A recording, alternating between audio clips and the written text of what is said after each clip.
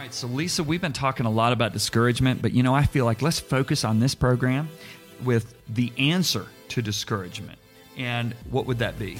Hope. Hope. And, a lot of people are like, what the heck is hope? Yeah. But hope is also, I always think of hope as dreams are hope. Hope is also vision.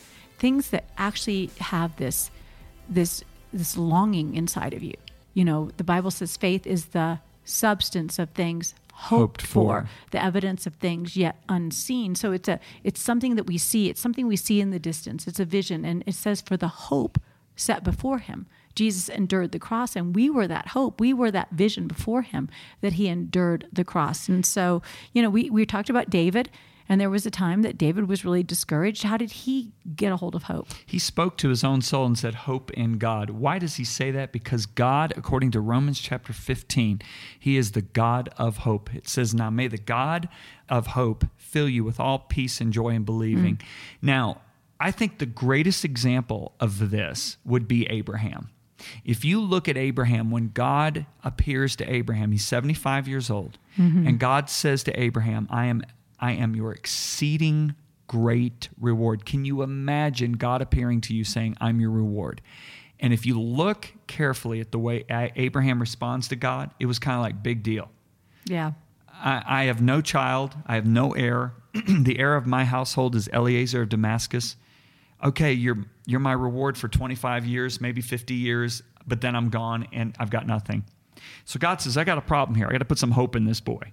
So God brings him out at the beginning of the evening in a Middle Eastern sky with no lights. Now, when you have a dry climate, because I studied astronomy when I was in high school, the reason they put these observatories in places like Arizona is because there's no humidity, they're desert, and there's not city lights. Yeah, there's clarity. And the scientists say you can see anywhere from 8 to 10,000 stars on a given evening in a desert. So Abraham starts counting these stars, and of course, around 4 in the morning, maybe 3, he falls asleep. So God's right there when he wakes up the next morning, and God says, did you count them all? And Abraham goes, they're innumerable. And God says to him, that's how many your descendants are going to be that come from your loins. Wow. So what he did is God gave him a picture. Hope literally means a confident expectation. It's as you just said, Lisa. It's a blueprint. It's a schematic. It shows. Did I say blueprint and schematic? Man, that makes me sound so smart. You are so smart. But, you could never build a house without a blueprint. You said faith is the substance of things hoped for. How can you have any substance being given to nothing if you have no hope? So God, what he did is gave Abraham a vision, because what people don't understand is the greatest battle that goes on right now is not for anything else other than our imagination. God is the one that gave every single one of us an imagination. He gave us an ability to be able to paint on the screen of our imagination. And what the enemy wants to do is just plaster us with visual things. I kind of think the media wants to do that too. Yeah, yes. Well, that's what I'm saying, the media. You said the enemy. Is the media the enemy? Well, sometimes. So anyway, they want to paint a picture of discouragement, of lust, of addiction, of gratification, self-gratification, because the enemy fears us getting a true vision from God, because a true vision from God is hope. And so God did that with Abraham. And then Abraham's, he's got a lot of his trips are along the sandy areas. And then God one day says, hey, look at all the sand. Can you count that? He goes, no, it's innumerable. He says, your descendants will be more in number than the sands of the sea. Wow. So now, whenever he looked up at the sky at night, he had this vision on his imagination. All those little stars turned into baby faces. Whenever he looked down at the sand, he goes, innumerable, they became baby faces. So now, when Abraham is past childbearing age, and his wife is, the Bible says, who against natural hope said, you'll never have a baby. He believed in hope. What hope? That he'd be the father of many nations. He believed in that vision and that word that God had placed in him that created that picture of an innumerable number of descendants. This is why you and I need to spend time with God. Because when you're alone with God, that's when God starts dropping these things in your heart. John, in Colossians chapter 1, verse 3, I just want to read this to you. It's so rich. It says, our prayers, you're talking about prayers, our prayers for you are always spilling over into thanksgiving. So we know thanksgiving, being grateful, actually stirs up our capacity for hope. We can't quit thanking God, our Father, and Jesus, our Messiah, for you. We keep getting reports on your steady faith in Christ, our Jesus, and the love you continuously extend to all Christians. Then this is the part I love. The lines of purpose in your lives never growing slack, tightly tied as they are to your future in heaven, kept taut in hope. So we need to anchor ourselves to the eternal. I can almost see like ropes on a sailing ship. They are kept taut in hope. We are pulling on heaven. We are anchored to heaven. We are tied to that. And it says the message is as true among you today as when you first heard it. It doesn't diminish or weaken over time. It is the same all over the world. The message bears fruit and gets larger and stronger, just as it has in you. From the very first day you heard and recognized the truth of what God is doing, you've been hungry for more. So we need to actually tie this thing to hope tightly. We can't be loose with it. That's why I love how it says in Habakkuk to write the vision and make it plain. That's a way we tie ourselves to hope. When we tie down visions, you're talking about blueprints. I wonder how many people out there, they're feeling adrift. They're feeling like there's nothing tying them to hope. Well, we're just going to challenge you today that you need to write some vision. You need to make it plain. The things that God has told you, you need to do some practical things to write it down so that you can read it and you can run with it. You want to give God something to work with. But John, I also do think something we've mentioned repeatedly in the sessions is that this is a spirit. This spirit comes to discourage them. This spirit comes to attack them. This spirit comes to undermine the hope they had in Christ. This spirit comes to darken the vision they have. And I just think it'd be imperative that, we can close with prayer over these people that are feeling this. So any scripture you have and then closing with prayer, I think it would be really powerful.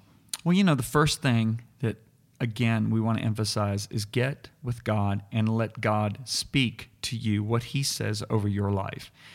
You've probably already done that. You probably have promises that he's made. And that's why what Lisa just said is so important. You write what God says to us down as well as the visions he places in our heart, because you have to go back to that. Yeah. That's an anchor.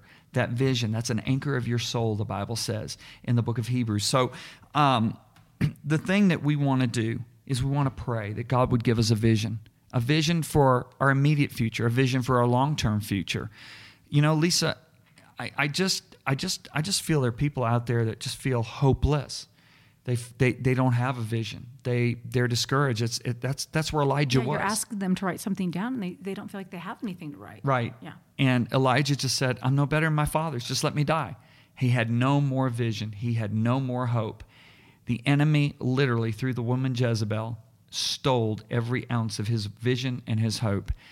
I don't care what you're going through. God is bigger. He's bigger than your circumstance. He's bigger than your history. He is God.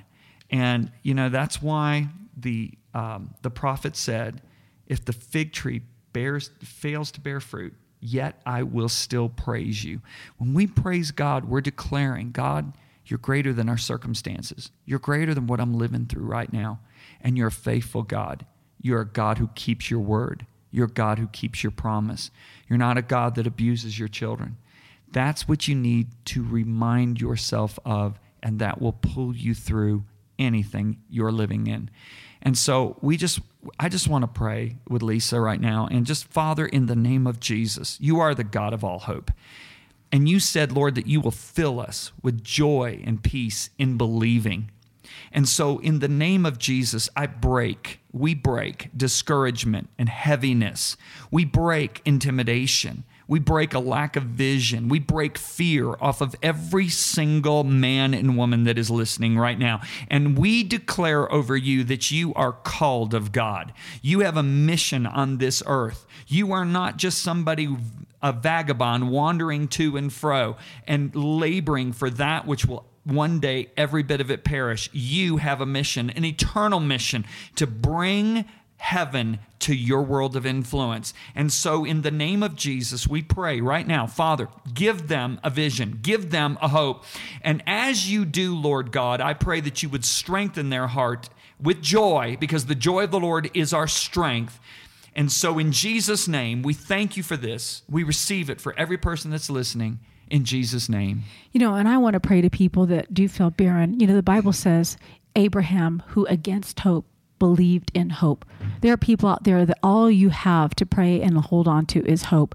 There are women out there that God has given you some promises, and you're afraid that hope will hurt. You're afraid to dream again. You're afraid to even reach out beyond that. And I just want to say to you, I'm going to challenge you to, against hope, believe in hope. It looks hopeless, but believe the God of hope. And there's people out there, I got a text message just today from a precious, precious young woman I absolutely love, who her and her husband listen to our podcast, and she asked us to pray for her to get pregnant. But I believe there's people that want to get pregnant out there, John, that have barren natural wombs, and then there's people that have barren spiritual wombs. And I just want to speak to the womb of their life. Yep. Father, I just thank you for releasing your divine seed, your divine purpose into individuals' lives. Father, we break spiritual barrenness. We break miscarrying. Father, we thank you that you have promise and legacy on people's lives. And I command an opening of the womb of their lives, Father, that they would be dream carriers, not dream miscarriers, but they would be dreamers and dream carriers, that they'd be seers and hearers of your word. And Father, I speak to barren wombs and I command them to open in the name of Jesus. I speak to that spirit of infirmity that keeps women from being able to conceive, and I break its power. And Father, I thank you for